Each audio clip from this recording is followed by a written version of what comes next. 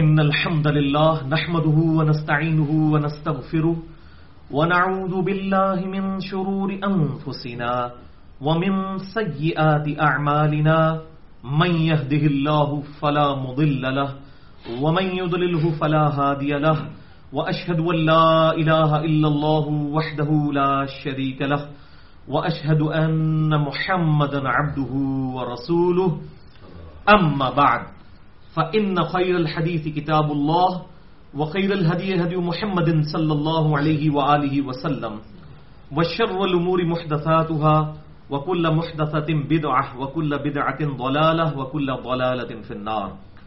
أعوذ بالله السميع العليم من الشيطان الرجيم من همزه ونفخه ونفثه. بسم الله الرحمن الرحيم. رب اشرح لي صدري ويسر لي أمري واحلل عقدة من لساني يفقهوا قولي. بسم الله الرحمن الرحيم. إن الله وملائكته يصلون على النبي يا أيها الذين آمنوا صلوا عليه وسلموا تسليما. اللهم صل على محمد وعلى آل محمد كما صليت على إبراهيم وعلى آل إبراهيم إنك حميد مجيد. اللهم بارك على محمد وعلى آل محمد كما باركت على إبراهيم وعلى آل إبراهيم إنك حميد مجيد. ربنا آتنا من لدنك رحمة وهيئ لنا من أمرنا رشدا. الحمدللہ آج 9 اپریل 2016 کو ہفتے کے دن ہم انشاءاللہ تعالی اپنا کوسچن آنسر جو سیشن ہے اس کی 5ویں نشست ڈسکس کرنے کے لیے جا رہے ہیں، اور انشاءاللہ تعالی آج ہم کل 4 کریٹیکل سوالات کو ڈسکس کریں گے ان ڈیٹیل. اور ہماری یہ آج کی گفتگو ہماری ویب سائٹ ahlsunnatpak.com پر مسئلہ نمبر 110 کے عنوان سے اپلوڈ ہوگی ہمارے یوٹیوب کے چینل انجینئر محمد علی مرزا کے تھرو. اور اس حوالے سے میں ایک اور کلیریفیکیشن بھی دے دوں کہ یہ ہمارے جو کوسچن آنسر سیشن ریکارڈ ہو رہے ہیں آج انشاءاللہ تعالی 5واں ہو جائے گا، تو ہر کوسچن کی علیحدہ سے ہیڈنگ بنا کے بھی ہم اپلوڈ کرتے ہیں اپنے شارٹ کلپ والے چینل کے اوپر. اگر آپ ویب سائٹ ahlsunnatpak.com پر جائیں گے تو آپ کو 2 چینل نظر آئیں گے. رائٹ کارنر پہ سب سے اوپر فیس بک کا آئیکن بنا ہوا ہوگا، اس کے نیچے یوٹیوب کا چینل جو ہے فار کمپلیٹ لیکچرز، اور اس کے نیچے پھر فار شارٹ کلپس. تو یہ جو شارٹ کلپس والا چینل ہے اس کے اوپر ہم چھوٹے چھوٹے کلپس جو ہے انہی بڑے لیکچرز میں سے جو ہے وہ نکال کے تو ڈال دیتے ہیں. یہ 4 کوسچن بھی الگ سے ڈلیں گے. اور میں اس کا تعارف اس لیے کرا رہا ہوں کہ الحمدللہ یہ ہمارا جو شارٹ کلپ والا چینل ہے آج سے کچھ عرصہ پہلے تک تقریباً 1 مہینے میں 80,000 سے لے کر 1 لاکھ لوگ تک اسے وزٹ کرتے تھے. لیکن آج جب میں نے یہ چیک کیا تو 9 مارچ سے لے کر آج 9 اپریل تک 1 مہینے میں 2 لاکھ لوگوں نے اس چینل کو الحمدللہ وزٹ کیا. 2 لاکھ لوگ الحمدللہ. تو یہ دعوت جو ہے الحمدللہ پھیل رہی ہے، اللہ کا شکر ہے. اور ہمارے جو فیس بک کے فالوورز تھے 8 سے سال پہلے جنوری 2015 میں 5,000 سے بھی کم تھے، اور اب یہ 2016 جسٹ شروع ہوا ہے، 4تھا مہینہ ہے، تو یہ 25,000 سے زیادہ الحمدللہ ہو چکے ہیں. 5 گنا فیس بک کے فالوورز الحمدللہ. تو یہ 2 چینلز کا میں نے تعارف کروا دیا. آج کی گفتگو میں انشاءاللہ جتنی آیات اور احادیث آئیں گی میں ان کے مکمل ریفرنسز دوں گا، اور جو احادیث ہیں ان کے نمبرز علماء حرمین بیروت اور دارالاسلام کی انٹرنیشنل نمبر کے مطابق دوں گا، جس کے مطابق پوری دنیا میں عربی کتب شائع ہوتی ہیں اور مکتبۃ الشاملہ اور باقی عربی سافٹ ویئرز بنائے جاتے ہیں. پھر بھی اگر کسی نے کوئی اس حوالے سے کلیریفیکیشن کسی کو ریکوائرڈ ہو تو بعد میں بھی میرا ای میل ایڈریس ہے mirza_95@yahoo.com.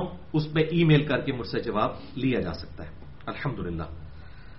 اب آتے ہیں بھائیوں اپنے آج کے سوالات کی طرف. انشاءاللہ کل 4 کریٹیکل سوالات آج ڈسکس کریں گے. ان میں سے پہلا سوال ہے، کیا ایک سلام کے ساتھ یعنی اکٹھی 4 رکعت سنت اور نوافل پڑھنا نبی صلی اللہ علیہ وسلم سے ثابت ہے؟ ایک سلام سے مراد یہ ہے کہ درمیان میں 2 کر کے نہیں بلکہ 4 اکٹھی پڑھی جائیں اور آخر میں 2 طرف سلام پھیرا جائے. اس سے مراد ایک سلام اس کو کہا جاتا ہے.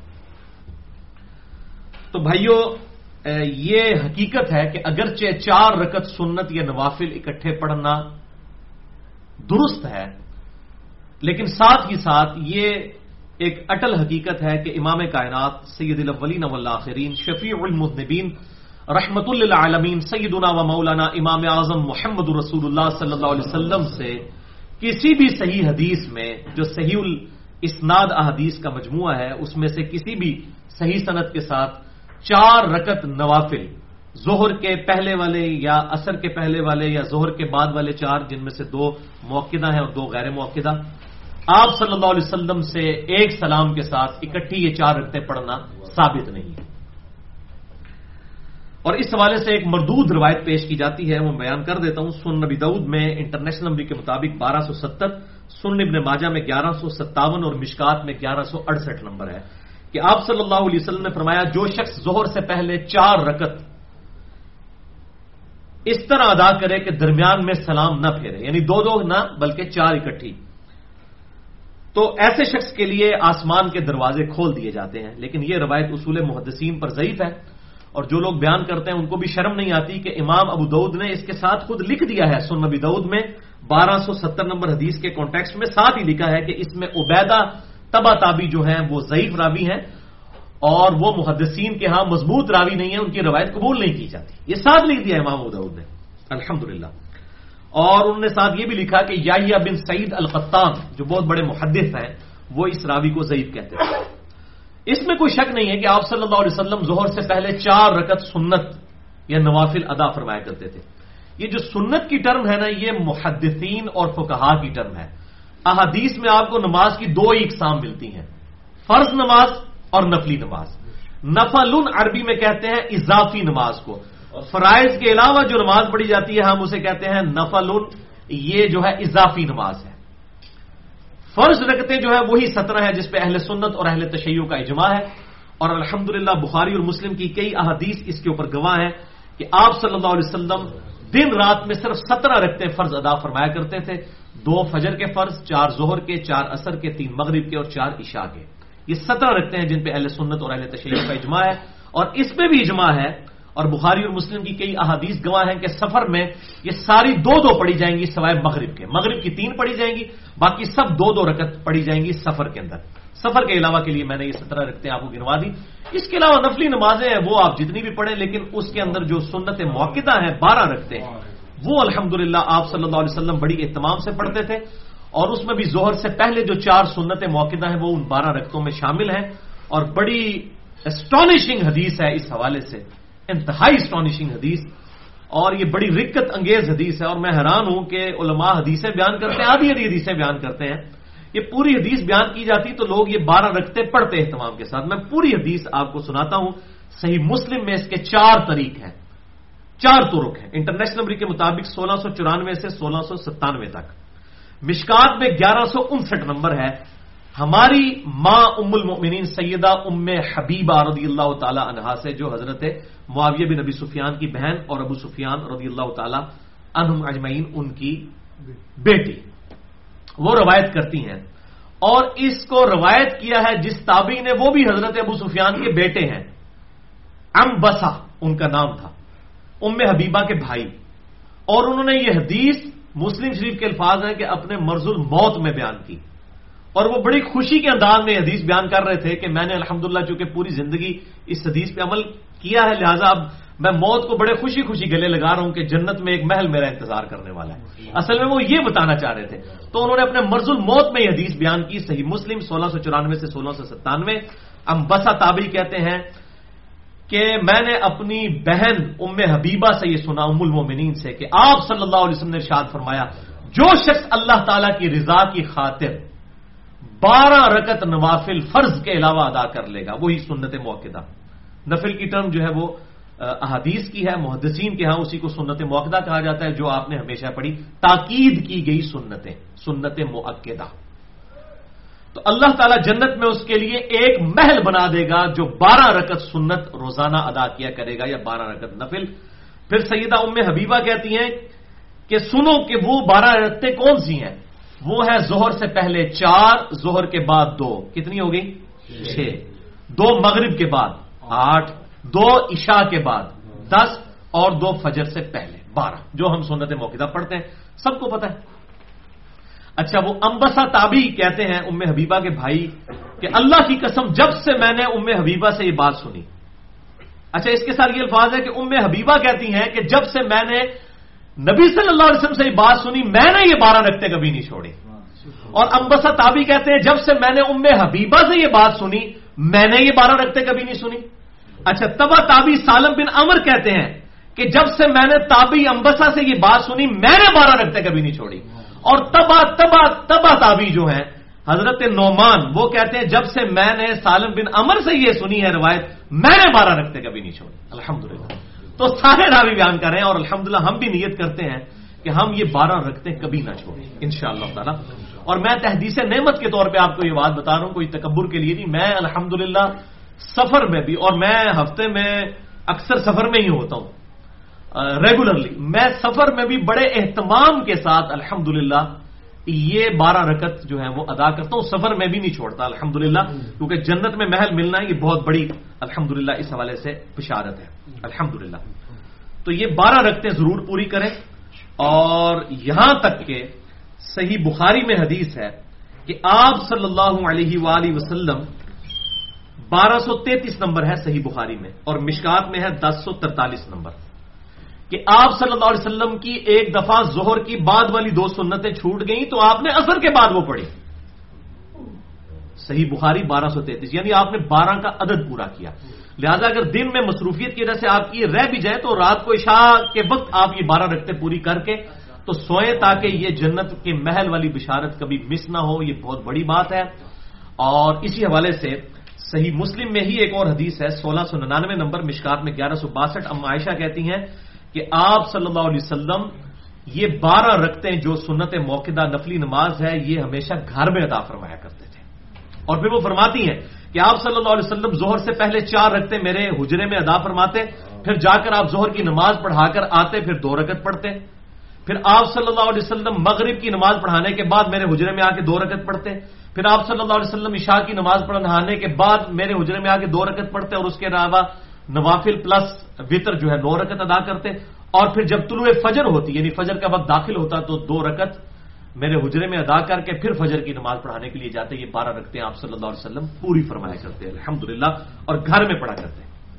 بر وطر کے حوالے سے میرا الگ سے لیکچر ہے، مسئلہ نمبر 130، تقریباً 2 گھنٹے کی گفتگو ہے نماز وطر کے احکام و مسائل کے حوالے سے، جسے شوق ہو وہ دیکھ سکتے ہیں، آج میں اس کو سکپ کرتا ہوں۔ لہذا اس حوالے سے جو ایک حدیث صحیح بخاری اور صحیح مسلم سے بعض علماء عرب بھی اور یہاں پر بھی کچھ سلفی پیش کرتے ہیں، اور وہ کہتے ہیں کہ جی زور سے پہلے بھی آپ 2 رکعتیں بھی پڑھ سکتے ہیں، 4 ضروری نہیں ہے، تو وہ بالکل باطل ہے۔ یہ حدیث بخاری میں موجود ہے 937 نمبر، مسلم میں 1698 اور مشکات میں 1160، کہ ابن عمر رضی اللہ تعالیٰ عنہما کہتے ہیں کہ میں نے نبی صلی اللہ علیہ وسلم کے ساتھ ظہر سے پہلے 2 رکعتیں بھی پڑھی ہیں، تو اس سے پلی لیتے ہیں کہ یہ 12 نہیں ہے 10 بھی پڑھ سکتے ہیں، حالانکہ دوسری طرف 12 کے الفاظ ہیں تو 10 تو ہو ہی نہیں سکتی پھر، حتیٰ کہ جمعے والے دن بھی یہ 12 پوری ہوتی ہیں، کیونکہ جمعے سے پہلے 2 رکھتے ہیں کم از کم، اور بخاری میں الفاظ ہیں زیادہ زیادہ جتنی مرضی پڑھو، لیکن صحیح مسلم میں الفاظ ہے کہ جمعے کے بعد جس نے پڑھنی ہے وہ 4 رکعت کم از کم پڑھے، تو جمعے کے ساتھ 6 رکعتیں وہ ملا کے جمعے والے دن بھی 12 سنتیں موقدہ پوری ہو جاتی ہیں الحمدللہ۔ تو یہ جو حدیث بخاری اور مسلم سے پیش کی جاتی ہے تو یہ ہے اصل میں عدم ذکر۔ ابن عمر نے آپ صلی اللہ علیہ وسلم کے ساتھ 2 نفل پڑھے ظہر سے پہلے، تو وہ 2 رکعتیں آپ نے چونکہ مسجد میں پڑھی ہوں گی، گھر میں تو نہیں ظاہر ہے، تو ہو سکتا ہے کہ 2 آپ گھر میں پڑھ کے آئے ہوں اور 2 یہاں پڑھی ہوں، کیونکہ آپ صلی اللہ علیہ وسلم 4 رکعت سنت بھی 2 کر کے پڑھتے تھے، اس سے یہ بھی ثابت ہوا۔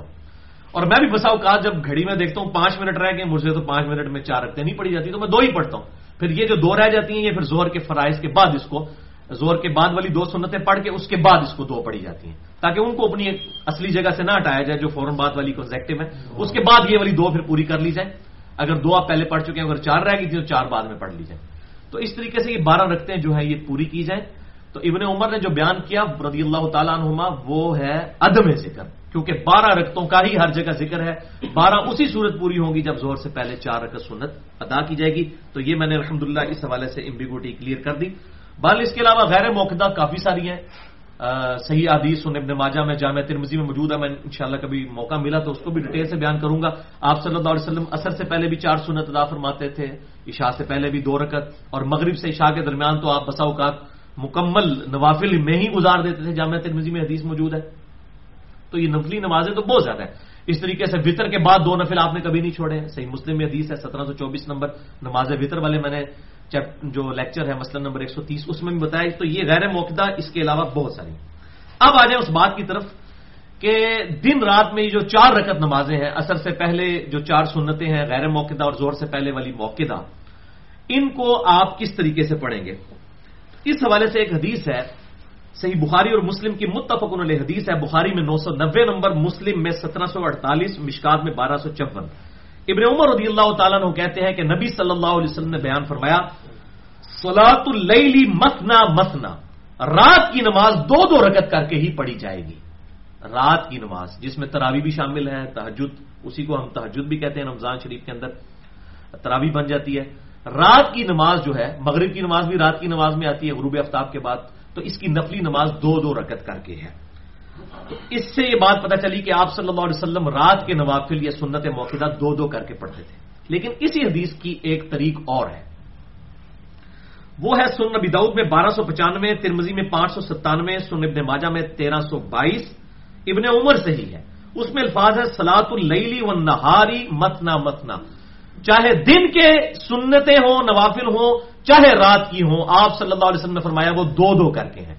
اب زور کی 4 سنتیں جو ہیں وہ بھی 2 کر کے، جمعے کے بعد والی 4 سنتیں جو صحیح مسلم میں آئیں وہ بھی 2 کر کے. اچھا، اسی حدیث کے تحت امام ترمذی کے کامنٹس ہیں. جامعہ ترمذی میں 597 نمبر یہ حدیث ہے. اسی کے تحت امام ترمذی کے کامنٹس ورڈ بائی ورڈ بڑے اہم کامنٹس ہیں. وہ کہتے ہیں اس حدیث کے الفاظ میں راویوں میں اختلاف ہے، کیونکہ کئی سکہ راویوں نے ابن عمر سے یہی روایت بیان کی، لیکن اس میں صرف رات کی نماز کا ذکر ہے جو ہم سن چکے بخاری مسلم میں، اور دن کی نماز کا ذکر نہیں. اور عبید اللہ نے نافع کے ذریعے ابن عمر سے متعلق یہ نقل کیا ہے کہ وہ رات کی نماز 2 کر کے پڑھتے تھے، اور دن کے نوافل جو ہیں سنت ظہر اور عصر کی وہ 4 اکٹھی بھی پڑھ لیتے تھے ابن عمر. یعنی جو دن کی جو سنتیں ہیں وہ 4 اکٹھی بھی پڑھ لیتے تھے ایک سلام کے ساتھ، لیکن رات والی ہمیشہ 2 کر کے پڑھتے تھے. اس سے یہ بات پتہ چلی کہ ابن عمر رضی اللہ تعالی عنہما جو خود اس حدیث کے راوی ہیں کہ چاہے دن کی سنتیں ہوں یا رات کی وہ 2 ہیں، ان کا اپنا عمل یہ ہے کہ وہ دن کی جو سنتیں ہیں وہ 4 اکٹھی بھی ایک سلام سے پڑھا کرتے تھے. تو اس سے یہ رزلٹ نکلا کہ اگر راوی خود اپنی روایت کے خلاف عمل کرے تو اس میں یہ تو آپ کہہ نہیں سکتے کہ اس کو یہ پتہ ہی نہیں کہ 2 کر کے پڑھنی ہے. اس سے رزلٹ محدثین یہ نکالتے ہیں کہ ابن عمر چونکہ خود راوی ہیں کہ 2 کر کے پڑھنی چاہیے، اور پھر وہ دن کی سنتیں 4 کر کے پڑھتے تھے. اس سے 4 کا جواز ثابت ہو جاتا ہے، کیونکہ اس کی مخالفت کہیں نہیں ملتی. ان کو تو حدیث پتہ ہے کہ 2 کر کے پڑھنا افضل ہے اور 4 اکٹھی بھی پڑھی جا سکتی ہیں. اس کا جواز موجود ہے، آپ صلی اللہ علیہ وسلم سے اگرچہ نہیں لیکن صحابہ کرام سے. اور یہ ترمذی نے تو اس کو نقل کیا. اس کی پوری سند جو ہے وہ المصنف ابن ابی شیبہ جو 38,000 احادیث اور آثار کا مجموعہ ہے. المصنف حدیث کی اس کتاب کو کہتے ہیں جس میں صحابہ کے آثار اور تابعین کے آثار کثرت سے جمع کیے ہوں. دنیا میں سب سے بڑی حدیث اور آثار کی کتاب، مسند احمد سے بھی بڑی کتاب ہے یہ المصنف ابن ابی شیبہ.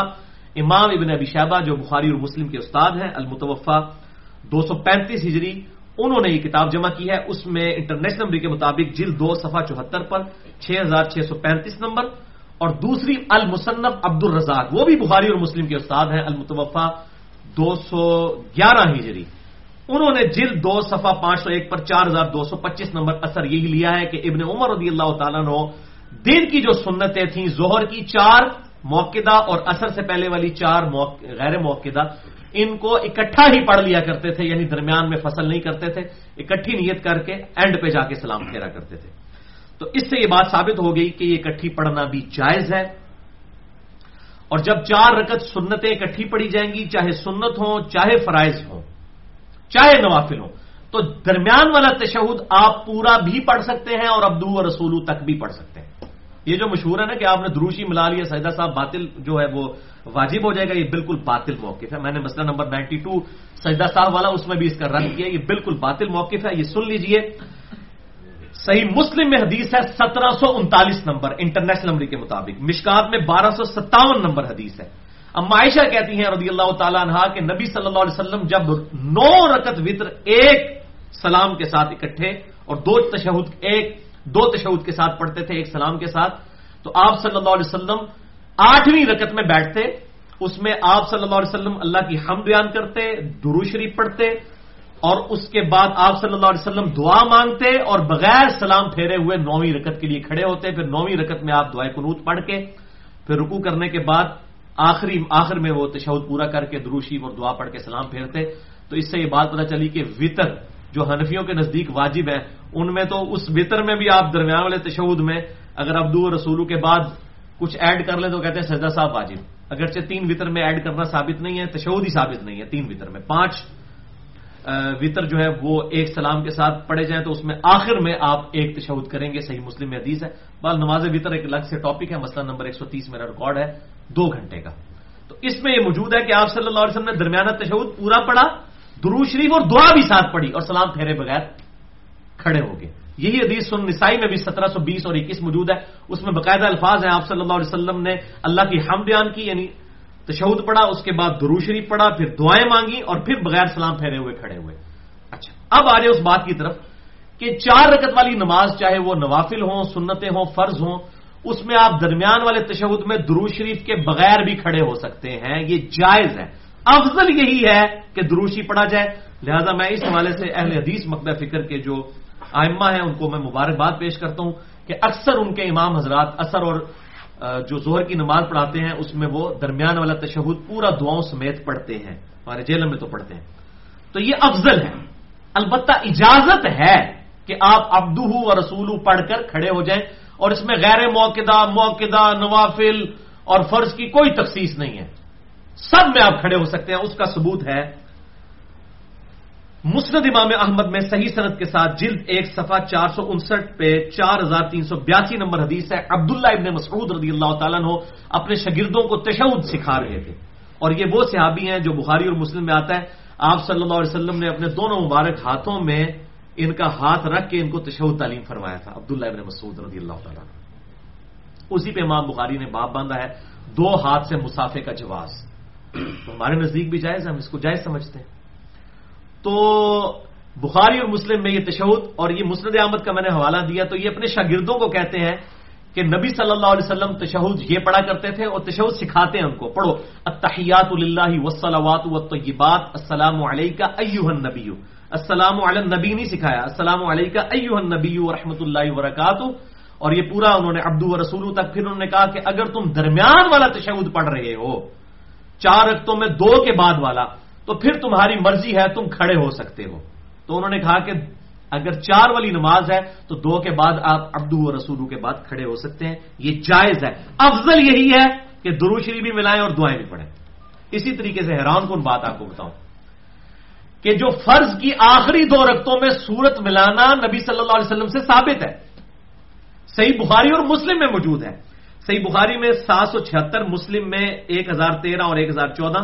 اور میں نے نماز محمدی صلی اللہ علیہ وسلم پہ پورا ریسرچ پیپر بھی لکھا ہے, ریسرچ پیپر نمبر 8 ahlsunnatpak.com پہ. اس میں بھی میں نے یہ حوالہ ڈالا ہے. بخاری اور مسلم دونوں کا حوالہ میں نے دیا کہ آپ صلی اللہ علیہ وسلم, صحابہ کرام کہتے ہیں کہ بسا اوقات آپ صلی اللہ علیہ وسلم زور اور اثر کی تیسری اور چوتھی رکعت میں سورت بھی ملاتے تھے اور اونچی آواز سے پڑھتے تھے تاکہ ہمیں پتہ چل جائے. تو یہ سوچ رہے ہوں کتوں پتہ لگا, آپ صلی اللہ علیہ وسلم اونچی آواز میں پڑھتے تھے. حتیٰ کہ صورتیں بھی صحابہ نے روایت کی ہیں کہ آپ صلی اللہ علیہ وسلم زور اثر میں کون کون سی صورتیں پڑھا کرتے تھے. جان بوجھ کے آپ 1-2 آیات اس میں الفاظ ہیں اونچے پڑھ دیتے تھے, 1-2 آیات تاکہ پتہ چل جائے. تو یہ جو مشہور ہے کہ جی آپ تیسری چوتھی میں صورت نہیں ملا سکتے, تو یہ بھی مسئلہ یہ ہے, چاہے سنتیں ہوں, چاہے نوافل ہوں, چاہے فرائض ہوں, آخری 2 رکعتوں میں آپ صورت ملا بھی سکتے ہیں اور نہیں بھی ملا سکتے. یہاں پہ بھی کوئی تخصیص نہیں ہے اور کوئی سجدہ صاحب والا ایشو نہیں ہے. تو یہ الحمدللہ میں نے ایمانداری سے بتا دیا. یہاں پہ میں کراس ریفرنس کے طور پہ آپ کو کچھ لیکچرز بتا دیتا ہوں. مسئلہ نمبر 92 ہے میرا سجدہ صاحب کے 5 طریقوں اور اس کے احکام و مسائل کے اوپر. مسئلہ نمبر 91 ہے صلاۃ و تسبیح کے اوپر. اس میں بھی میں نے بتایا تھا صلاۃ و تسبیح بھی آپ 2-2 کر کے پڑھ سکتے ہیں. افضل یہی ہے کہ آپ 2-2 کریں. بتا 4 کٹھی تو بندہ تھک جاتا ہے, میرے جیسا بندہ تو 1 گھنٹے سے زیادہ لگ جاتا ہے. تو آپ 2 پڑھ کے سلام پھیریں, بیچ میں ریسٹ کریں, پانی شانی پئیں, پھر 2 اور ملا لیں ساتھ. تو آپ اس طرح پڑھ سکتے ہیں. اسی طریقے سے مسئلہ نمبر 70A ہے مکمل نماز محمدی صلی اللہ علیہ وسلم ود 45 منٹس آف پریکٹیکل.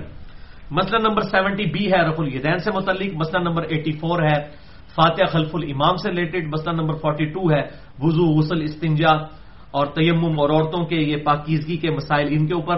اسی طریقے سے مسئلہ نمبر 30 جو ہے وہ ہے نمازوں کی رکعتوں کی تعداد اور ان کی اوقات سے متعلق. مسئلہ نمبر 29 ہے مسافر کی نماز سے ریلیٹڈ. الحمدللہ تھی پریشان ہو رہے ہو, میں ایک تو لے کے 137 تک سارے منوز بانی یاد میں الحمدللہ, تو ایک کئی 4 بھی اس میں جز موجود ہے الحمدللہ. تو یہ سارے لیکچرز ہیں اور ہم نے الحمدللہ اب اپنی ویب سائٹ ahlsunnatpak.com کے اوپر آل ویڈیو لیکچرز میں پہلے نمبر پہ یہ ٹاپک ڈالا ہے 8 جو ہے مین ٹاپکس کی list of all main topics. 8 اس میں مین ٹاپکس ہیں. ہر ٹاپک کے اگینسٹ پھر کئی لیکچرز ہیں.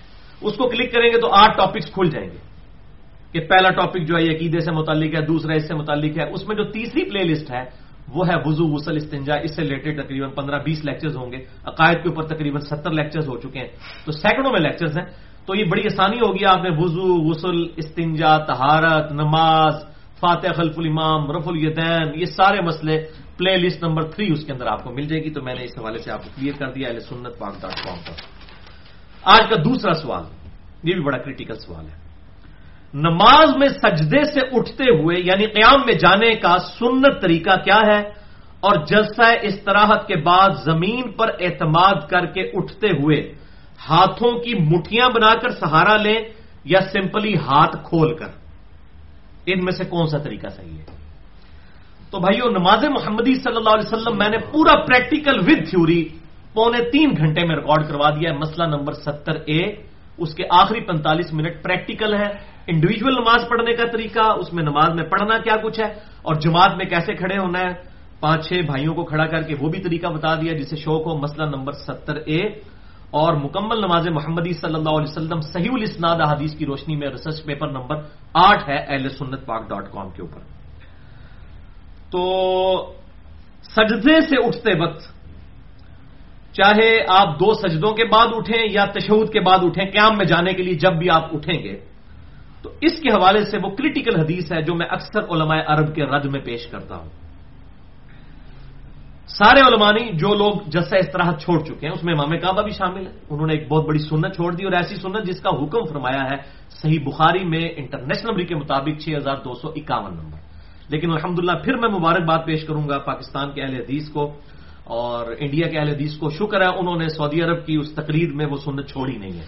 یہ لوگ اسٹرکٹلی اس سنت کے اوپر الحمدللہ عمل کرتے ہیں. ہمارے جماعت المسلمین والے بھائی بھی مبارکباد کے مستحق ہیں کہ وہ بھی اس سنت کے اوپر عمل کرتے ہیں کہ جلسہ استراحت وہ کرتے ہیں.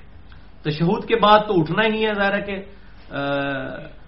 2 سجدوں کے بعد بیٹھ کر اٹھنا, یہ جو دوسرا بیٹھا جاتا ہے اسے جلسہ استراحت کہتے ہیں. پہلے والا تو 2 سجدوں کے درمیان ہے جلسہ, دوسرا ہے جلسہ استراحت. صحیح بخاری میں 6251 نمبر حدیث ہے انٹرنیشنل نمبر کے مطابق. اور اسی حدیث کے تحت میں یہ بھی کہتا ہوں کہ یہ نماز کی بریکیں ہیں 2, یاد رکھیں. ایک جلسہ استراحت اور دوسرا رفع الیدین.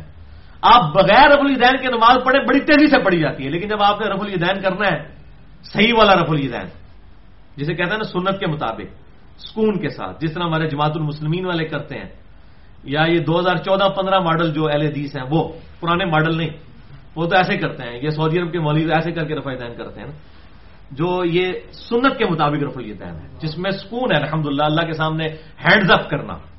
تو یہ والا جو رفع الیدین اور جلسہ استراحت یعنی کہ آپ دوسری رکعت میں پہلی رکعت میں اور تیسری رکعت میں بیٹھ کے پھر کھڑے ہوں, یہ نماز کی سپیڈ کو توڑ دیتا ہے.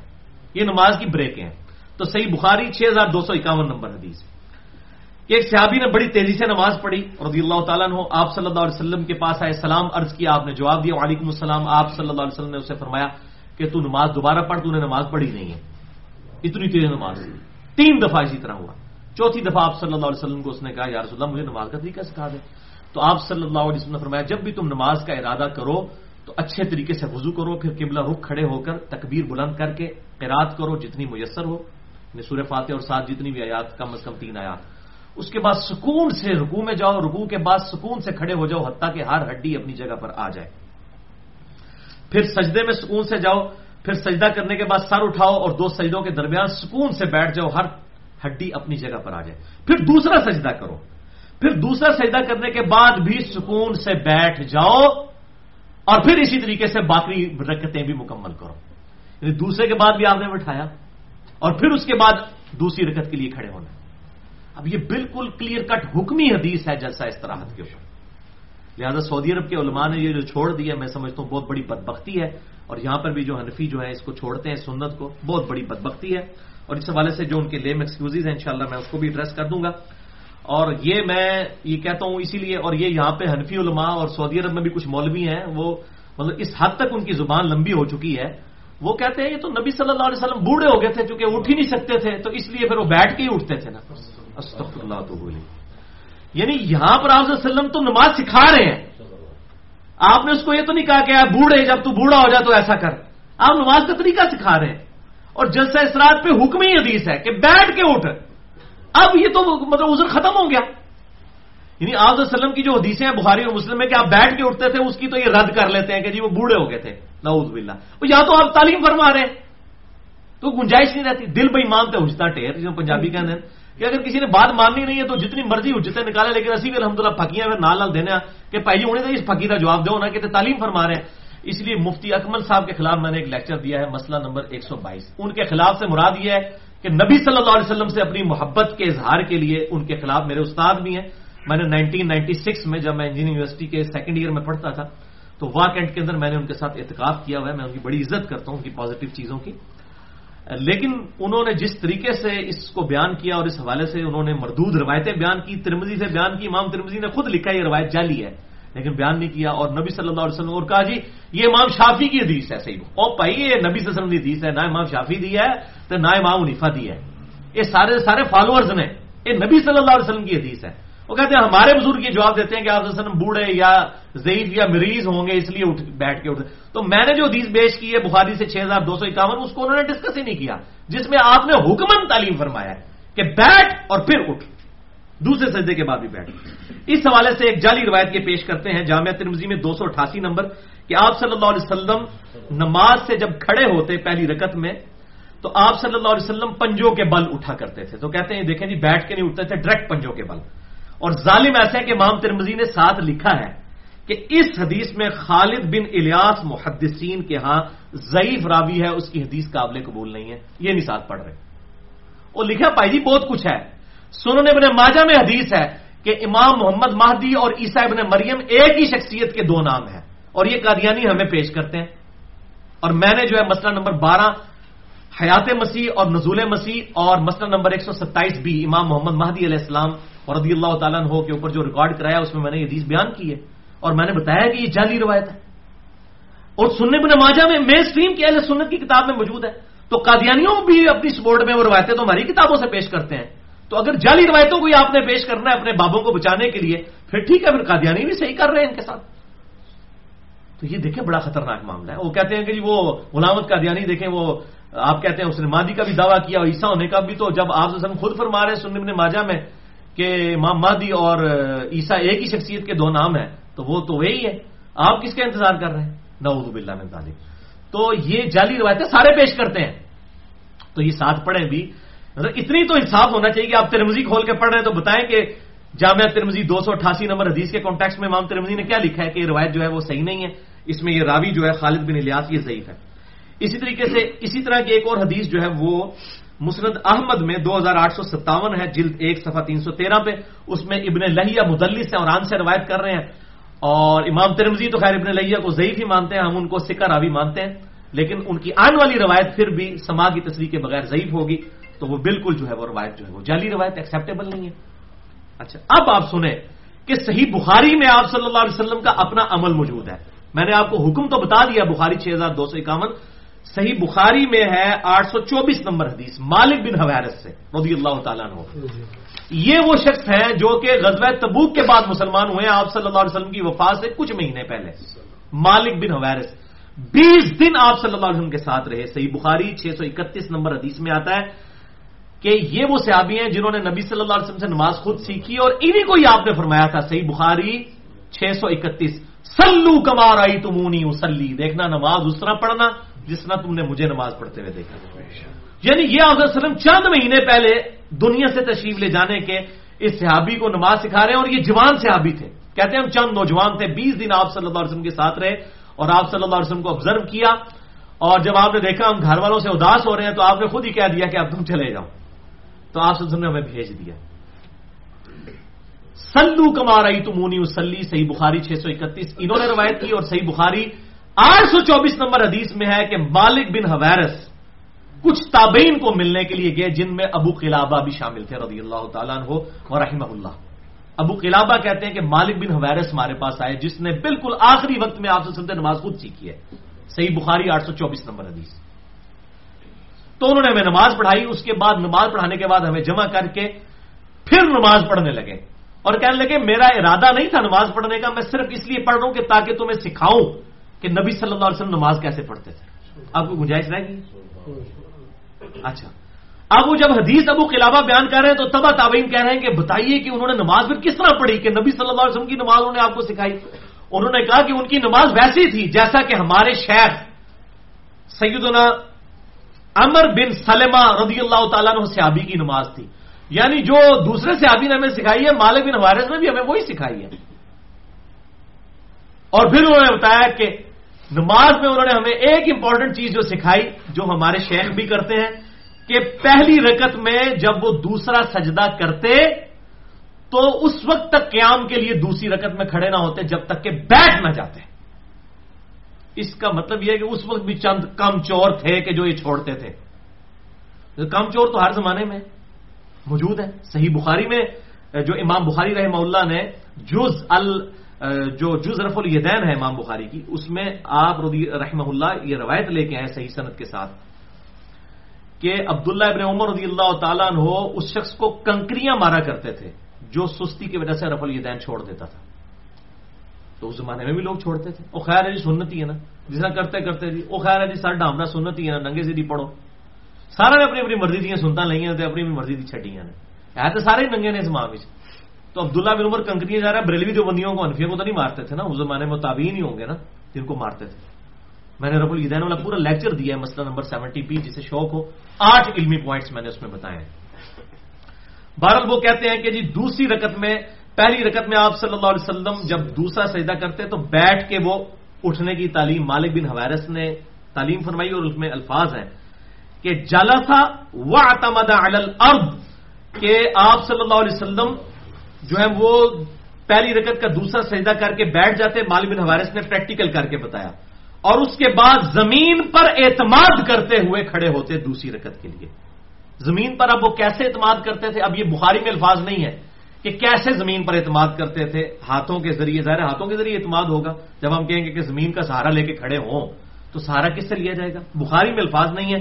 البتہ یہی تابعی ابو قلابہ ان کے بارے میں مصنف ابن ابی شیبہ میں جو تابعین اور صحابہ کے آثار کا مجموعہ ہے انٹرنیشنل نمبر کے مطابق 3990 نمبر اثر ہے کہ ابو قلابہ اور حسن بصری یہ دونوں تابعین جب پہلی رکعت میں 2 سجدے کر کے بیٹھتے تو اپنے دونوں ہاتھوں کا سہارا لے کر زمین پر اعتماد کرتے ہوئے دوسری رکعت کے لیے کھڑے ہوتے. یعنی یہ وہ تابعی نے خود وہ طریقہ الحمدللہ اڈاپٹ کیا.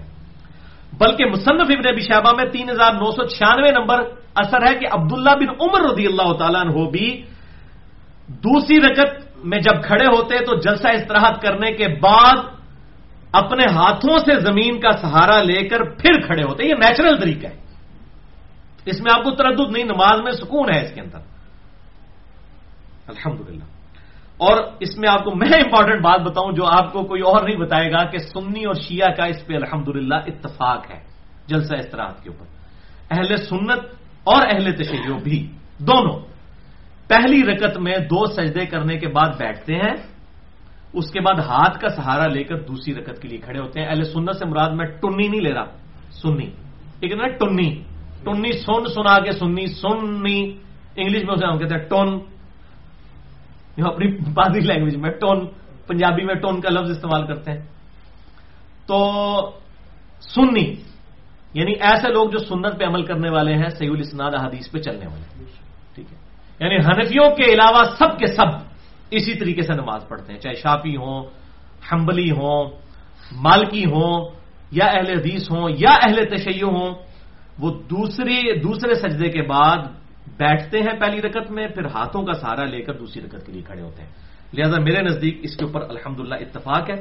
اور اس حوالے سے ایک مردود روایت سنن ابی داؤد سے پیش کی جاتی ہے 992 نمبر کہ نبی صلی اللہ علیہ وسلم نے نماز میں اٹھتے وقت ہاتھوں کا سہارا لینے سے منع فرمایا، لیکن ظلم کی انتہا ہے کہ بتاتے نہیں ہیں کہ اس میں عبد الرزاق راوی مدلس ہے اور ان سے روایت کر رہے ہیں، اور سما کی تصریح کوئی نہیں موجود ہے. لائیں سما کی تصریح کہاں ہے؟ اور یہ روایت جو ہے محدثین کے ہاں شاذ روایت بھی ہے کہ اس میں، کیونکہ اس کے اندر جو محمد بن عبد الملک ہے اس کے جو باقی شاگرد اس کے جو باقی جو کلاس فیلوز ہیں اپنے استاد کے جو باقی شاگرد ہیں وہ روایت اس طریقے سے بیان نہیں کرتے ہیں، تو یہ روایت جو ہے وہ شاذ روایت بھی ہے. اسی طریقے سے سیدنا علی رضی اللہ تعالیٰ عنہ علیہ السلام سے اثر ہے المصنف ابن ابی شیبہ میں 3998 نمبر کہ سیدنا علی کہتے ہیں کہ پہلی رکعت میں 2 سجدے کرنے کے بعد وہی شخص ہاتھوں کا سہارا لے جو بوڑھا ہو یا مریض ہو. ایتھوی میرا انہیں گل کٹی ہونی ہے، لیکن سن لیں اس میں عبد الرحمان بن اسحاق الکوفی یہ ضعیف راوی ہے، اور امام داؤد رحمہ اللہ نے انٹرنیشنل نمبر کے مطابق 758 نمبر حدیث لی نا جب ابو داؤد میں کہ سیدنا علی کہتے ہیں کہ دایاں ہاتھ بائیں پر رکھنا اور ناف سے نیچے باندھنا سنت ہے، تو امام ابو داؤد نے اس حدیث کے ساتھ خود لکھا کہ حضرت علی سے یہ روایت تو کر رہا ہے یہ راوی، لیکن یہ کوفی ہے ہی ویسے جھوٹے اکثر. یہ عبد الرحمان بن اسحاق الکوفی جو راوی ہے اس کو میرے استاد احمد بن حنبل کہتے تھے یہ ضعیف ہے. امام ابو داؤد نے ساتھ لکھا ہے، لیکن حنفی ابو داؤد سے 758 نمبر حدیث کہتے ہیں نہیں مولا علی علیہ السلام سے ثابت ہے. مولا علی سے ثابت ہو گیا تو ضرورت ہی کوئی نہیں ہے کہ جی ناف کے نیچے ہاتھ باندھنا سنت ہے. ساتھ امام ابو داؤد نے لکھا ہے کہ عبد الرحمان بن اسحاق الکوفی یہ ضعیف راوی ہے، اس کو احمد بن حنبل کہتے ہیں ضعیف ہے. یہی وہ راوی ہے جس نے سیدنا علی سے یہ روایت کی ہے جھوٹی بات کہ مریض ہو یا وہ ہو تو تم جو ہے وہ سہارا لے کر کھڑے ہو. نہ یاد رکھنا جائے عبد الرحمان بن اسحاق الکوفی. اچھا ایک اور مردود روایت سنن ابی داؤد میں 838 اور جامع ترمذی میں 268 کہ آپ صلی اللہ علیہ وسلم جب سجدہ کرتے تو ہاتھوں سے پہلے گھٹنے لگاتے اور جب کھڑے ہوتے تو گھٹنوں سے پہلے ہاتھ اٹھا لیتے. ظاہر ہاتھ اگر آپ گھٹنوں سے پہلے اٹھا لیں گے تو پھر ہاتھوں کا سہارا تو نہیں لیں گے. اچھا اس میں مشہور راوی ہے شریک بن عبداللہ القاضی، وہ مدلس ہیں، مشہور مدلس ہیں اور ان سے روایت کر رہے ہیں اور سما کی تصریح کوئی نہیں موجود ہے. اب یہ میں اتنی باتیں بعد میں بتا رہا ہوں، یہ بھائی میں نے کوئی گھر بیٹھ کے نہیں یہ بنائی ہے، صحیح مسلم کے مقدمے میں امام مسلم نے یہ بات لکھی ہے اور میں نے صحیح مسلم کا مقدمہ 2.25 گھنٹے میں پڑھایا ہے. مسئلہ نمبر 36 صحیح الاسناد ضعیف الاسناد اور من گھڑت احادیث کے فتنے کا تحقیقی جائزہ.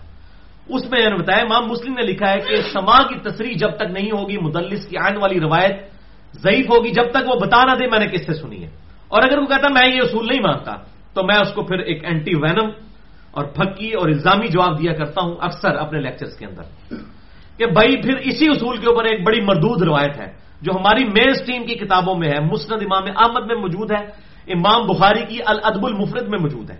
الادب المفرد میں ساری روایتیں صحیح نہیں ہیں جو ڈاکٹر طارق قادری صاحب کہتے ہیں جی الادب المفرد کے والے، تو اگر ہم امام بخاری کے مقلد ہوتے تو الادب المفرد کو آنکھیں بند کر کے مانتے. نہ امام بخاری کا دعویٰ ہے کہ اس کی ساری روایتیں صحیح ہیں، اس میں بھی موجود ہے. اور مشکات میں انٹرنیشنل نمبر کے مطابق 4902 نمبر ہے عصبیت اور مفاخرت کے بیان میں کہ جو شخص اپنے جہلی نسب پر فخر کرے، آپ صلی اللہ علیہ وسلم کے ریفرنس سے یہ بات ہو رہی ہے نعوذ باللہ، تو اسے کہو کہ اپنے باپ کا عضو تناسل کاٹ کے اپنے منہ میں رکھ لے. اور یہ بات کنائے سے نہ کرو، ڈائریکٹ اسے کہو کہ اپنے باپ کی شرمگاہ کاٹ اور اپنے منہ پر رکھ لے، منہ کے اندر رکھ لے اگر تو اپنے نسب کے اوپر فخر کرتا ہے. نعوذ باللہ آپ کی یہ زبان ہوگی اس طرح کی. وَإِنَّكَ لَعَلَىٰ خُلُقٍ عَظِيمٍ سورہ القلم میں آیا نبی صلی اللہ علیہ وسلم اخلاق کے بلند ترین درجے کے اوپر فائز ہے. آپ کی یہ لینگویج ہو ہی نہیں سکتی. بخاری اور مسلم کے الفاظ ہیں نبی صلی اللہ علیہ وسلم میں کنواری لڑکیوں سے زیادہ شرم و حیا تھی. یہ کنواری لڑکی یہ بات کر سکتی ہے؟ یہ جعلی روایت ہے. اس میں شریک القاضی تو شاہی کوئی نہیں ہے، اس میں حسن بصری 70 صحابہ کے شاگرد جن میں ایک بدری صحابہ سعد ابن ابی وقاص بھی شامل ہیں، ان کے شاگرد. حضرت علی سے تو ان کی شاگردگی ثابت نہیں، سعد ابن ابی وقاص سے وہ بھی شامل ہیں. ان کے شاگرد حسن بصری وہ مدلس ہیں اور ان سے روایت کر رہے ہیں، ان کی بھی سما کی تصریح کے بغیر روایت ایکسیپٹیبل نہیں ہے. تو یہ الحمدللہ میں نے علمی جواب دے دیا. اب صحیح حدیث سنیں سنن نبی داؤد میں 840 نمبر. اب سعودی عرب کے علماء بھی اور حنفی بھی پہلے گھٹنے لگاتے ہیں، ان کے رد میں روایت پیش کر رہا ہوں. سنن نبی داؤد 840 کہ آپ صلی اللہ علیہ وسلم نے فرمایا جب کوئی سجدہ کرے تو اونٹ کی طرح نہ بیٹھے بلکہ گھٹنوں سے پہلے ہاتھ کو لگائے.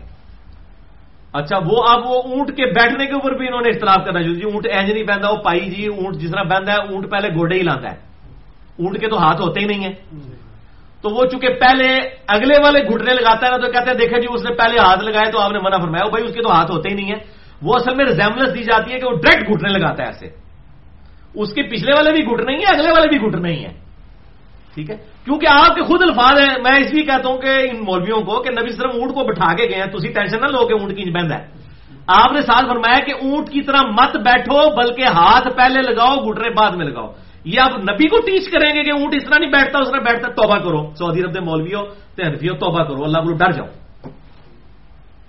جب اس کے آگے الفاظ موجود ہیں کہ آپ خود اونٹ کو بٹھا کے گئے ہیں تسی کہڑا اونٹ کٹ لیا ہوں اس میں الفاظ موجود ہے کہ اونٹ کی طرح مت بیٹھو ہاتھ پہلے لگاؤ پھر گھٹنے لگاؤ اور آپ حیران ہوں گے صحیح بخاری میں بھی انٹرنیشنل نمبر کے مطابق 803 نمبر حدیث کی ہیڈنگ میں امام بخاری لے کر آئے ہیں کہ عبداللہ بن عمر رضی اللہ تعالیٰ عنہ نماز میں پہلے اپنے ہاتھ لگایا کرتے تھے سجدے میں جاتے ہوئے بعد میں اپنے گھٹنے لگایا کرتے تھے صحیح بخاری 803 نمبر حدیث کی ہیڈنگ میں تعلیقاً لے کر آئے ہیں اور امام بخاری جو چیزیں تعلیقاً لے کر آتے ہیں نا اس کی سندیں دوسری کتابوں میں مل جاتی ہیں میں پوری سند بھی آپ کو بتا دیتا ہوں اس کی پوری سند ہے المستدرک للحاکم کے اندر موجود ہے امام حاکم نیشا پوری المتوفا 405 ہجری 821 نمبر حدیث لے کر آئے اور امام زاہبی نے بھی صحیح کہا اس حاکم کی حدیث کو اور صحیح ابن خزیمہ میں امام ابن خزیمہ جو کہ امام بخاری کے لائق ترین شاگرد ہیں المتوفا 311 ہجری یہ 311 میں فوت ہوئے اور ان کی شاگرد ہیں امام ابن حبان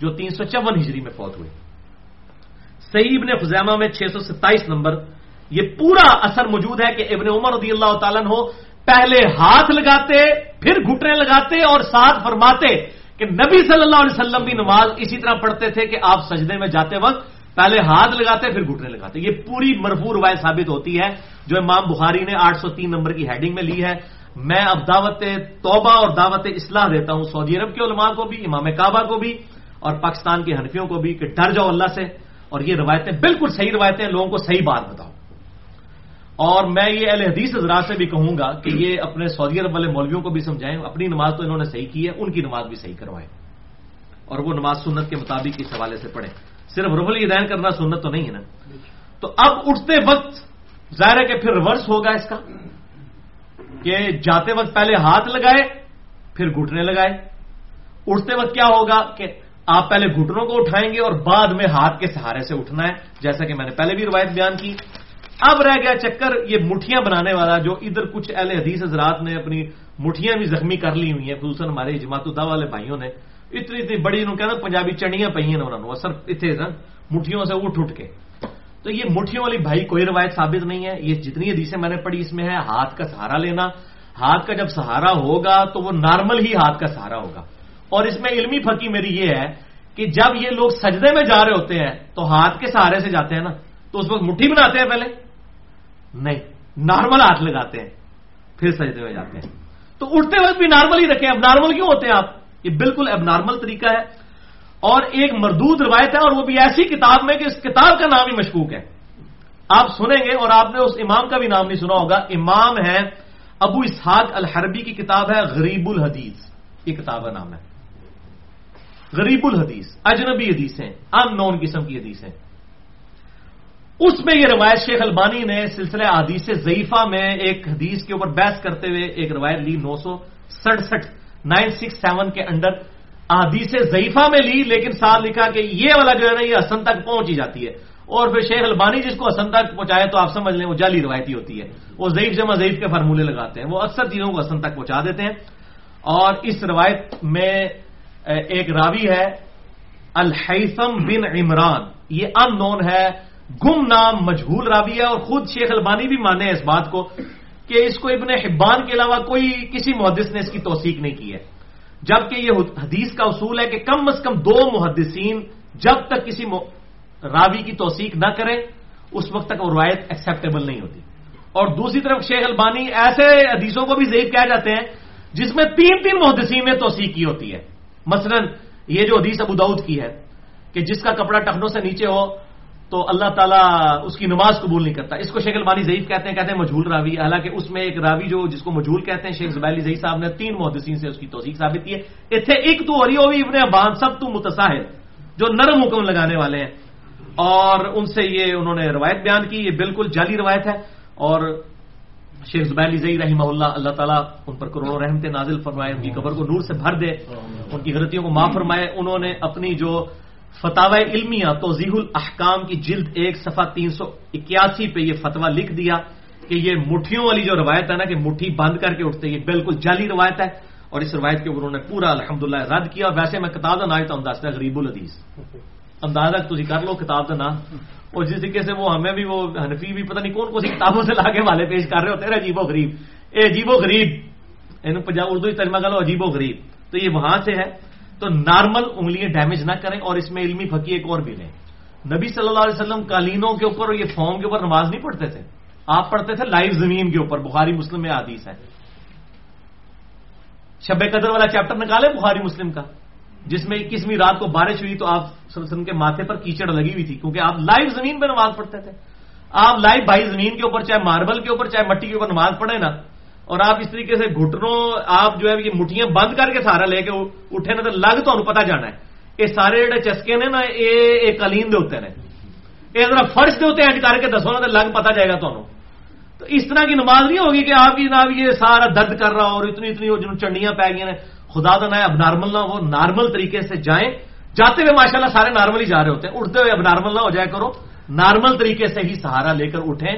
یہ اس طریقے سے نہ اٹھیں, اس کو اپنی انگلیوں کو ڈیمیج نہ کریں. اور ویسے لائیو زمین پہ نماز پڑھنے کی بھی عادت ڈالیں. میں بھی کوشش کرتا ہوں لائیو پڑھوں. نماز سنت یہی ہے کہ آپ صلی اللہ علیہ وسلم مٹی کے اوپر, یہ زمین کی کوئی چیز تھی, ماربل بھی مٹی میں ہی داخل ہے, یہ بھی زمین سے ہی پتھر نکلا ہوا ہے, اس میں کریں. اور اس حوالے سے یہ جو اہل تشیع کا بھی بعض لوگ مذاق اڑا رہے ہوتے ہیں, آپ ذرا ٹھنڈے دل کے ساتھ, ہم اہل سنت کو ان کی بات بھی سننی چاہیے. وہ ٹکی رکھ کے نماز پڑھتے ہیں. وہ کہتے ہیں کربلا کی ٹکی, وہ کربلا کی ٹکی کے ساتھ تعلق ہی نہیں اس کا. وہ اس لیے رکھتے ہیں ٹکی کہ وہ کہتے ہیں کہ آپ صلی اللہ علیہ وسلم نے چونکہ ہمیشہ مٹی پہ سجدہ کیا ہے, یہ قالینوں پہ آپ نے سجدہ نہیں کیا. آپ صلی اللہ علیہ وسلم کی سنت مٹی پہ سجدہ ہے, اس لیے وہ سجدہ گاہ کے لیے یہ ٹکی رکھتے ہیں. حتیٰ کہ صحیح بخاری میں حدیث موجود ہے انٹرنیشنل نمبر کے مطابق 381 نمبر کہ آپ صلی اللہ علیہ وسلم اپنی سجدے والی جو جگہ تھی نا اس کے اوپر ایک چٹائی رکھا کرتے تھے کھجور کی چھال کی بنی ہوئی, اسے خمرہ کہا جاتا تھا. تو ٹکی ثابت ہوتی ہے کہ نہیں, صرف سجدے والی جگہ پہ ہوتی تھی وہ. تو کھجور کی چھال چونکہ یہ زمین کی جنس سے ہے, اس کے اوپر نماز پڑھنا ایسے ہی جیسے آپ زمین پہ پڑھ رہے ہیں.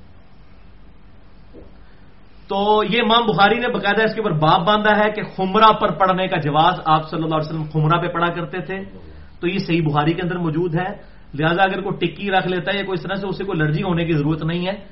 بہتر یہ ہے کہ ٹکی کے بجائے جو ہے جس طرح سعودی عرب میں بھی ہوا اور پاکستان کے اندر بھی حرمین شریفین میں تو سوائے سردیوں کے عام حالت کے اندر تو لائیو زمین کے اوپر ہی نماز پڑھی جاتی ہے, ماربل کے اوپر. تو یہ افضل طریقہ یہی ہے کہ لائیو زمین کے اوپر نماز پڑھی جائے. اور کم از کم چلے فرض نہیں پڑھ سکتے, سنتیں تو آگے پڑھیں تاکہ اس سنت پہ عمل کریں. نماز قالین کے اوپر چٹائی کے اوپر بھی جواز موجود ہے, ہو جاتی ہے, کوئی اختلاف نہیں اس کے اوپر. اور جو زمین کی جنس کی چیزیں ہیں جیسے کاٹن ہے, اس کی اگر کوئی دری بنی ہو اس پہ تو اہل تشیع کو بھی کوئی اعتراض نہیں ہے. پتے کے اوپر یا یہ ہمارے جو پرانے زمانے میں پھوڑ ہوا کرتے جسے ہم کہتے ہیں, وہ کھجور کی چھال کے بنا کرتے تھے, ان کے اوپر چٹائیاں بنا کرتی تھیں. یہ زمین سے نیچرل اگنے والی چیزیں, اس کے اوپر اگر آپ سجدہ کرتے ہیں تو اس کے اوپر کوئی مسئلہ نہیں ہے. الحمدللہ اس حوالے سے میں نے یہ بھی ایشو کلیئر کر دیا. تو اہل تشیع بھی جو ہے وہ بھی مٹھیاں بنا کے نہیں, ہاتھ کے سہارے سے اٹھتے ہیں. یہاں پہ بھی الحمدللہ اکثر لوگ صحیح اٹھتے ہیں. اور عثمان میں جماعت المسلمین والے مٹھی بنا دینا, شکر الحمدللہ جی. ایک اور تائید مل گئی ہے جی, جماعت المسلمین والے بھی, چونکہ وہ بھی اہل حدیث کا ہی ایک آف شوٹ ہے, تو اس لیے وہ بھی یہ کام نہیں کرتے ہیں. یہ بالکل جعلی روایت ہے. میں نے بڑے عرصے سے میرے دل میں تھا کہ یہ میں لوگوں کو میں جب دیکھتا تھا اتنے اتنے زخمی ہوئے ہوئے ان کے یہ ہاتھ اور یہ کالے ہوئے ہوئے, جس میں پتہ نہیں کتنے جناب وہ پھر کہتے ہیں آٹا گوندنے والے کی طرح. اور بھائی آٹا گوندتے ہوئے اس طرح بھی کیا جاتا ہے, ایسے بھی کیا جاتا ہے. تھی آٹا ہی سمجھ لو کہ اینج والا جڑا گوند رہا وہ کر رہے ہو, انج کر کے بھائی نارمل طریقے سے اٹھو. آج کا تیسرا سوال, فرض نماز کی اقامت کے وقت مقتدی کو کب کھڑا ہونا چاہیے؟ یہ ہوں میں دساں گا تو تسی میرے مگر پی جانا. تو بھائیو اس میں دو موقف امت میں اس وقت چل رہے ہیں. ایک ہے اہل حدیث اور دیوبند کا موقف کہ وہ تکبیر کے ساتھ ہی کھڑے ہو جاتے ہیں جیسے ہی وہ مکبر شروع کرتا ہے، بلکہ کئی تو پہلے ہی کھڑے ہوئے ہوتے ہیں. اور دوسری طرف ہے بریلوی اور اہل تشیع، وہ قد قامت الصلاح کے اوپر کھڑے ہوتے ہیں. حی علی الفلاح ختم ہوا، ساتھ ہی قد قامت الصلاح کے اوپر. قد قامت الصلاح بے شک نماز کھڑا ہوا چاہتی ہے یا کھڑی ہو چکی ہے، جسٹ یعنی کہ یہ آپ ماضی قریب کا ایک سی ہے. تو بھائیو، اذان، اقامت اور اس سے ریلیٹڈ جو احکام و مسائل ہیں، اس پہ میں 2 گھنٹے کی گفتگو کر چکا ہوں مسئلہ نمبر 50 کے عنوان سے، جس میں میں نے اذان اور اقامت سے ریلیٹڈ کئی مسائل، اذان کے الفاظ کیا ہیں، اذان سے پہلے درود کا مسئلہ، اذان کی دعا، اکیری کا اقامت اور دوہری اقامت، اسی طریقے سے الصلاۃ خیر من النوم کے بارے میں جھوٹ بولا جاتا ہے کہ حضرت عمر نے شروع کروائی، ابو داؤد نسائی میں موجود ہے، آپ نے خود تعلیم فرمایا الصلاۃ خیر من النوم. جھوٹے ہو، کوڑ مار دو، ڈر جاؤ اللہ کرو. اس طریقے سے جمعے کی دوسری اذان کا مسئلہ بخاری سے میں نے بیان کیا کہ یہ جمعے کی دوسری اذان مسجد میں نہیں ہوتی تھی، یہ دوسری نہیں، ایک ہی اذان ہوتی تھی، پیرلل میں بازار میں ہوتی تھی. صحیح بخاری میں موجود ہے. جو آج کل سپیکر سے معاملہ حل ہو جاتا ہے، اب دوسری اذان مسجد میں تو پہلے بھی نہ کبھی ہوئی ہے، نہ حضرت عثمان نے مسجد میں شروع کروائی، وہ بازار میں ہوتی تھی. اگر آپ نے 2 دینی ضرور دیں، بازار میں دیں، مسجد میں ایک ہی ہوگی جس طرح اہل حدیث دیتے ہیں. اس معاملے میں ٹھیک ہے. یہ سارے مسئلے میں نے اس وقت بتائے تھے مسئلہ نمبر 50 اہل سنت پاک.com پہ. لیکن وہ جیسے ہی لیکچر ختم ہوا اس وقت قاسم بھائی مجھے یاد ہے، انہوں نے مجھے کھڑے ہو کے کہا وہ کامت کا مسئلہ تو دسے ہی نہیں ہے. تو مجھے اس دن سے بہت زیادہ یعنی میرے دل میں قلق تھا کہ میں اس کو ریکارڈنگ میں لے آؤں. اس کے بعد کسی نے گالیاں نکالنی ہیں، اختلاف کرنا ضرور کرے، اس کا حق ہے. تو انشاءاللہ آج یہ میں ایشو بھی کلیئر کروں گا. اللہ تعالیٰ سے جو ہے وہ میں اس کا شکر ادا کرتا ہوں کہ اس نے مجھے زندگی میں موقع دیا کہ یہ میں اتارنے جا رہا ہوں اقامت والے ایشو کے اوپر، تاکہ یہ مجھے جو گلٹ تھا اور قلق تھا یہ دور اس حوالے سے ہو جائے. اور سب سے پہلے میں جو ہے وہ غصہ ٹھنڈا کرنے کے لیے آپ کو یہ بات بتا دوں کہ دور حاضر میں عرب و عجم میں حدیث کی فیلڈ کے امام حافظ شیخ زبیر لیثئی رحمہ اللہ المتوفا 1435 ہجری، انہوں نے الحدیث رسالہ 85 نمبر 85 نمبر جون 2011 جمادی الثانیہ اصل لفظ یہ ہے 1432 ہجری جون 2011 میں 85 نمبر جو ان کا رسالہ میگزین نکلتا تھا الحدیث، اس میں اقامت والا ایشو لکھ دیا ہے اور میں اسی کی تائید کرنے لگا ہوں دلائل کے ساتھ، اندھا بند کرنی. اور انہوں نے صحیح موقف لکھ دیا. اور مجھے بڑی صحیح طرح یاد ہے جب یہ رسالہ میں نے پڑھا نا تو عصر کی نماز کے بعد میں نے شیخ زبیر صاحب کو فون کیا. میں نے کہا شیخ صاحب یہ آپ نے کیا لکھ دیا، یہ تو بریلوی اور شیعہ کا موقف ٹھیک ہے کہ قد قامت الصلاح کے اوپر کھڑا ہونا چاہیے. تو شیخ صاحب بڑا نا جسے کہتے ہیں نا کھلکھلا گیا سے، کہتے ہیں علی بھائی حق گل تو پھر یہی ہے جو میں نے لکھ دی ہے. اچھا تو یہ میں آپ کو میرے پاس امانت تھی کہ یہ میری الحمدللہ ان سے خود بات ہوئی تھی اس رسالے کو پڑھنے کے فوراً بعد جون 2011 میں. اچھا اب 2 آپشن ہیں. ایک تو آپشن یہ ہے کہ امام ابھی مسجد میں نہیں آیا، اپنے حجرے میں ہے اور ٹائم ہوا اور آپ نے اقامت شروع کر دی. تو اس وقت جب تک امام مسجد میں نہ آ جائے اقامت کے بعد بھی نمازی بیٹھے رہیں گے، امام کے آنے کا انتظار کریں گے. امام آئے گا تو کھڑے ہوں گے. یہ بخاری اور مسلم ہے، میں بتا بھی دیتا ہوں. اور دوسرا آپشن یہ ہے کہ مسجد میں امام پہلے سے ہی موجود ہے. کوئی تیسرا آپشن تو ہو ہی نہیں سکتا. تیسرا یہ ہو سکتا ہے روحانی طور سے موجود ہے تو جسمانی نہیں موجود، وہ پائی سے مندے کو نہیں. اچھا تو 2 آپشن ہے، امام مسجد میں موجود ہے اور اب کس وقت کھڑے ہوں گے، تو پھر آپ کھڑے ہوں گے قد قامت الصلاح کے اوپر. صفیں کب سیدھی ہوں گی، وہ بخاری اور مسلم میں آتا ہے کہ اقامت مکمل ہونے کے بعد آپ صفیں سیدھی کرا. جنہوں پیڑ ہو جاتی ہے نہیں لوگ صاف نہیں سیدھی کریں گے، صاف سیدھی کروانا تو ہے ہی اقامت کے بعد ہے، تو آپ پہلے سیدھی کر کے کیا لے رہے ہیں، قد قامت الصلاح کے اوپر کھڑے ہوں گے. اب میں آپ کو دلائل بھی دے دیتا ہوں. بخاری اور مسلم کی متفق علیہ حدیث ہے. بخاری میں 637 اور 638، مسلم میں 1365 1366 اور مشکات میں 685. آپ صلی اللہ علیہ وسلم نے فرمایا جب نماز کے لیے اقامت کہہ دی جائے تو تم اس وقت تک کھڑے نہ ہوا کرو جب تک کہ مجھے حجرے سے باہر آیا ہوا نہ دیکھ لو، سکون اختیار کیا کرو. یعنی اقامت ہو جاتی تھی بعض کا نبی صلی اللہ علیہ وسلم اس وقت تو نماز کی ٹائمنگ اس طرح گھڑی کی نہیں تھی، یہ گھڑی کی ٹائمنگ بھی جائز ہے، اجماع ہوا ہے امت کا اس کے اوپر، یہ بھی اجماع کی ایک مثال ہے. اب جب نماز ہو گیا ہے تو مطلب ٹائم ہو گیا اس وقت امام کو چاہیے کہ وہ ٹائم پہ آ جائے. بعض امام کہتے ہیں جی وہ امام کا انتظار کرنا چاہیے اور روزانہ ہی وہ لیٹ ہو رہے ہوتے ہیں، تو یہ بھی بات غلط ہے. کبھی کبھار لیٹ ہوتا ہے، ٹھیک ہے، امام کا انتظار کریں، 5-7 منٹ کرنا چاہیے، لیکن جس امام نے روٹین بنائی ہے کہ جان بوجھ کے لیٹ نکل رہا ہے کہ لوگ میرا انتظار کریں، تو وہ بھی غلط ہے. یہ دونوں ایکسٹریمز ہیں. تو آپ صلی اللہ علیہ وسلم فرمایا اقامت مکمل ہو تب بھی آپ نہ کھڑے ہوا کرو جب تک میں آ نہ جاؤں. اچھا، یہی حدیث سے جامعہ ترمذی میں بھی موجود ہے، انٹرنیشنل نمبر کے مطابق 592 نمبر. اس میں امام ترمذی رحمہ اللہ اس حدیث کو لکھتے ہیں کہ یہ حدیث صحیح ہے، اور پھر کامنٹس کرتے ہیں. میں ورڈ بائی ورڈ پڑھنے لگا ہوں. امام ترمذی جامعہ ترمذی 592 نمبر کے کانٹیکسٹ میں، بخاری اور مسلم کی حدیث کے کانٹیکسٹ میں وہ کہتے ہیں صحابہ میں اہل علم کی ایک جماعت لوگوں کے کھڑے ہو کر امام کا انتظار کرنے کو مکروہ سمجھتے تھے. بعض اہل علم کا موقف ہے کہ جب امام مسجد میں ہو اور نماز کی اقامت ہو جائے تو لوگ اس وقت کھڑے ہوں جبکہ اقامت کہنے والا قد قامت الصلاۃ پر پہنچے. اور یہی عبداللہ ابن مبارک المتوفا 181 ہجری جو کہ امام ابو حنیفہ کے شاگرد ہیں، اور یہ 2 امام ایسے ہیں جن پر کسی نے ایک جرح کا کلمہ بھی نہیں بولا، امام مسلم اور امام عبداللہ ابن مبارک. یہ اتنے اولو العزم ائمہ حدیث میں سے ہیں. اور یہ امام بخاری رحمہ اللہ کے بھی یہ دادا استاد ہیں، امام بخاری کے دادا استاد ہیں عبداللہ ابن مبارک.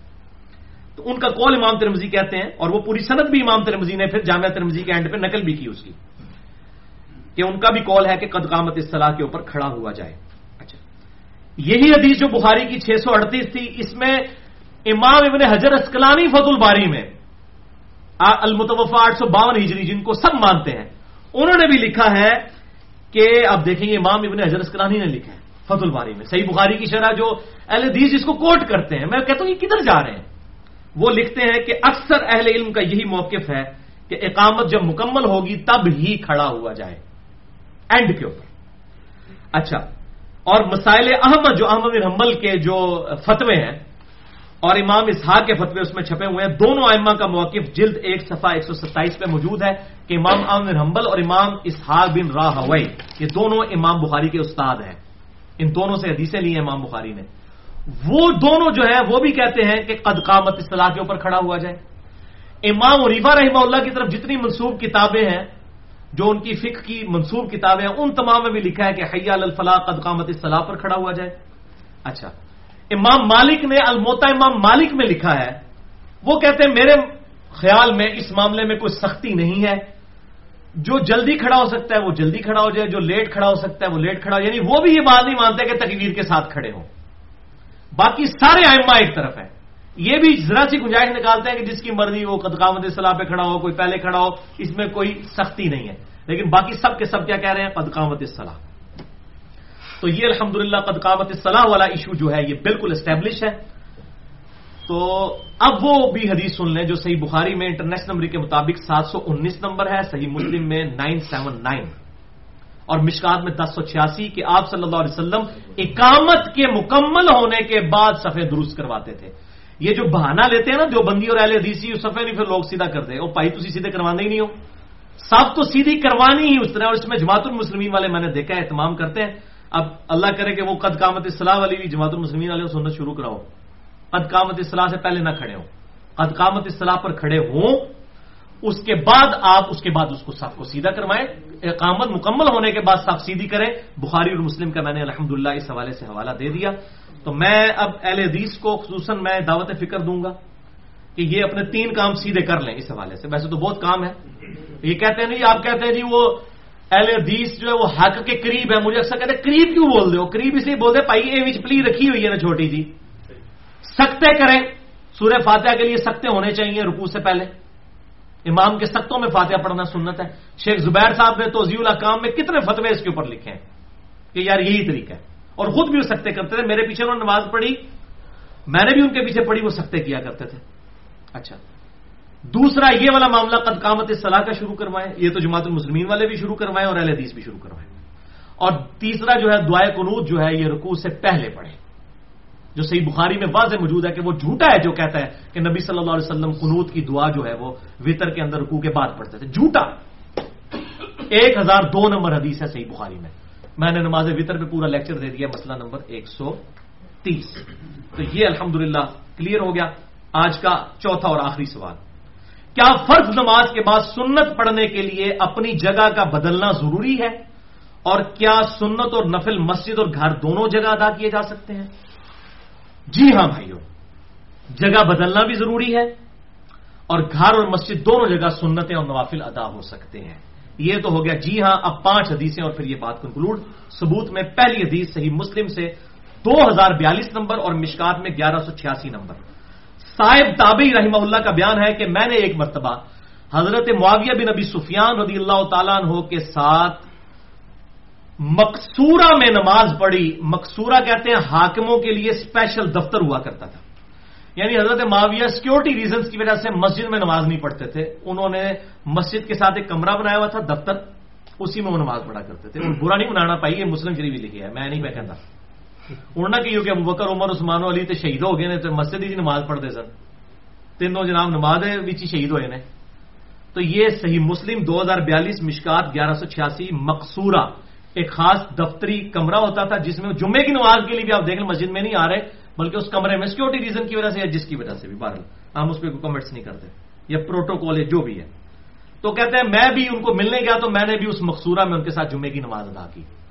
تو نماز کا جب سلام پھرا تو میں نے کھڑے ہو کے سنتے پڑھنی شروع کر دی۔ اچھا، کہتے ہیں میں گھر چلا گیا تو حضرت معاویہ نے میرے پیچھے ایک بندہ بھیجا۔ دیکھیں یہ صحابہ کرام کسی کی غلطی دیکھتے تھے نا اس کو بتا ضرور دیتے تھے تاکہ اپنے کندھوں سے یہ بوجھ اتر جائے۔ تو حضرت معاویہ نے اس کی غلطی دیکھی تو پیچھے بندہ بھیج کر کہا کہ آئندہ یہ کام نہ کرنا، نبی صلی اللہ علیہ وسلم ہمیں منع فرماتے تھے کہ ہم فرض نماز کے فوراً ساتھ کبھی بھی یہ سنتیں نہ پڑھیں جب تک کہ اپنی جگہ کو بدل نہ لیں یا کسی کے ساتھ باتیں نہ کر لیں، تاکہ یہ فرض کا پروٹوکول قائم رہے۔ جیسے شعبان کے آخری عشرے میں آپ روزے نہیں رکھ سکتے، صحیح مسلم میں آتا ہے، ورنہ رمضان کے روزوں کا پروٹوکول ختم ہو جائے گا۔ ہاں اگر کوئی پورا ہی رکھتا ہے مہینہ شعبان کے روزے اس کے لیے جائز ہے، لیکن کوئی اسپیشلی آخری عشرے کو ٹارگٹ کرتا ہے اس کو منع کیا گیا۔ تو یہاں پہ بھی فرض کا پروٹوکول ہے کہ سلام پھیریں، گفتگو کریں اور جگہ بدلیں، پھر آپ جو ہے وہ سنتیں ادا کریں۔ تو یہ حدیث بالکل واضح ثبوت ہے۔ دوسری حدیث صحیح مسلم میں 1939 مشکات میں 1180، انس بن مالک کہتے ہیں کہ جب مؤذن مغرب کی اذان دے چکتا تو صحابہ کرام علیہ رضوان کو میں دیکھتا کہ وہ ستونوں کی طرف لپکتے اور فرض نماز سے پہلے 2 یہ سنتیں جو تھیں جو غیر موقعہ ہیں مغرب سے پہلے یہ ادا کرتے اور اس کثرت سے ادا کرتے کہ نیا آنے والا سمجھتا کہ یہ مغرب کی بعد والی 2 سنتے پڑھ رہے ہیں اور وہ ستونوں کے پیچھے۔ تو اس حدیث سے 4 رزلٹ نکلے ہیں، میں نے نکالے ہیں۔ نمبر 1، مغرب سے پہلے 2 رکھتے پڑھنا بھی ثابت ہے غیر موقعہ ہے۔ نمبر 2، مسجد میں نفل بھی پڑھے جا سکتے ہیں، سنتیں بھی، کیونکہ وہ بعد والے بھی وہ کہتے ہیں سمجھتے بعد والے پڑھ رہے ہیں تو صحابہ بعد والے بھی پڑھتے تھے۔ نمبر 3، صفوں کو توڑ کر سنتیں پڑھی جائیں، وہ بکھرے ہوئے ہوتے تھے، اگر کٹھے ہوں تو لوگ سمجھیں کہ فرضی پڑھ رہے ہیں۔ اور نمبر 4، سترے کا اہتمام وہ کرتے تھے، میں نے پچھلی بار سترے کے احکام بھی بتا دیے 110D کے اندر۔ اچھا، لیکن یاد رکھیں بخاری میں حدیث ہے 1183، مسلم میں 1940 اور مشکات میں 1165 کہ آپ صلی اللہ علیہ وسلم نے 2 مرتبہ فرمایا کہ مغرب سے پہلے 2 رکھتے ہیں، مغرب سے پہلے 2 رکھتے ہیں، تیسری دفعہ فرمایا جس کی مرضی پڑھے جس کی مرضی نہ پڑھے۔ یہ ہے غیر موقعہ، لیکن اس کا وقفہ دینے کا فائدہ یہ ہے کہ مغرب میں کوئی لیٹ ہو تو وضو کر کے تکبیر اولا پا سکتا ہے، اس لحاظ سے اہل حدیث مبارکباد کے مستحق ہیں اور علماء عرب بھی کہ وہ یہ وقفہ کرتے ہیں تاکہ لوگ پڑھ لیں۔ تیسری حدیث صحیح بخاری میں 432، مسلم میں 1820، مشکات میں 714 مشکات میں 714 کہ آپ صلی اللہ علیہ وسلم نے فرمایا اپنی نفل نماز گھروں میں پڑھا کرو، انہیں قبرستان مت بناؤ، کیونکہ قبرستان میں تو جنازے کے علاوہ کوئی نماز نہیں ہو سکتی، سجدہ کرنا منع ہے۔ تو آپ نے فرمایا قبرستان نہ بناؤ گھر کو، گھر میں نفلی نماز پڑھا کرو۔ چوتھی حدیث بخاری میں 731، مسلم میں 1825، مشکات میں 1295 آپ صلی اللہ علیہ وسلم نے فرمایا لوگوں اپنے گھروں میں نماز پڑھا کرو، نفلی اور سنت نماز، بے شک آدمی کے لیے فرض نماز کے بعد سب سے افضل نماز وہ ہے جو وہ گھر میں ادا کرتا ہے، یعنی یہ 12 سنتیں آپ گھر میں ادا کریں گے یہ افضل ہے مسجد میں ادا کرنے سے۔ اور 5ویں حدیث صحیح مسلم میں 1822، مشکات میں 1297 نمبر کہ آپ صلی اللہ علیہ وسلم نے فرمایا جب تم مسجد میں فرض ادا کر چکو تو گھر میں جا کر نوافل اور سنت پڑھا کرو، بے شک اللہ تعالیٰ گھر میں نماز پڑھنے کی وجہ سے خیر و برکت فرما دیتا ہے۔ اس کے بعد گنجائش رہ گئی ہے۔ اور بخاری اور مسلم کی حدیث یاد کر لیں، عائشہ والی رضی اللہ تعالیٰ عنہ بخاری صحیح مسلم میں جو حدیث ہے 1699 اور مشکات میں 1162 کہ اما عائشہ کہتی ہیں کہ آپ صلی اللہ علیہ وسلم زور سے پہلے 4 سنتیں میرے حجرے میں ادا کرتے، پھر فرض پڑھا کے 2 سنتیں میرے حجرے میں پڑھتے، پھر مغرب کے بعد 2 سنتیں میرے حجرے میں پڑھتے، عشاء کے بعد 2 سنتیں میرے حجرے میں پڑھتے، اور فجر کی نماز پڑھانے سے پہلے 2 سنتیں پڑھ کے جاتے. تو آپ صلی اللہ علیہ وسلم نے فرمایا کہ برکت ہوگی. صحیح مسلم کے الفاظ ہیں گھر میں، تو آپ صلی اللہ علیہ وسلم گھر میں ہی پڑھتے تھے. میں الحمدللہ اس کا اہتمام کرتا ہوں، آپ کو بھی کرنا چاہیے. اور گھر کے اندر آپ کھجور کی چٹائی رکھیں، خمرہ کی سنت پہ بھی عمل کریں، مٹی پہ بھی، ماربل پہ بھی پڑھیں. اللہ تعالیٰ سے دعا ہے جو حق بات میں نے کہی اللہ تعالیٰ ہمارے دلوں میں راسخ فرمائے. اگر جذبات میں میرے منہ سے کوئی غلط بات نکل گئی تو اللہ تعالیٰ ہمارے دلوں سے محو کر دے، ہمیں کتاب و سنت کی تعلیمات پر عمل کر کے دوسرے بھائیوں تک پہنچانے کی توفیق عطا فرمائے. سبحانک اللہم بحمدک اشہد ان لا الہ الا انت استغفرک واتوب الیک وما علینا الا البلاغ المبین.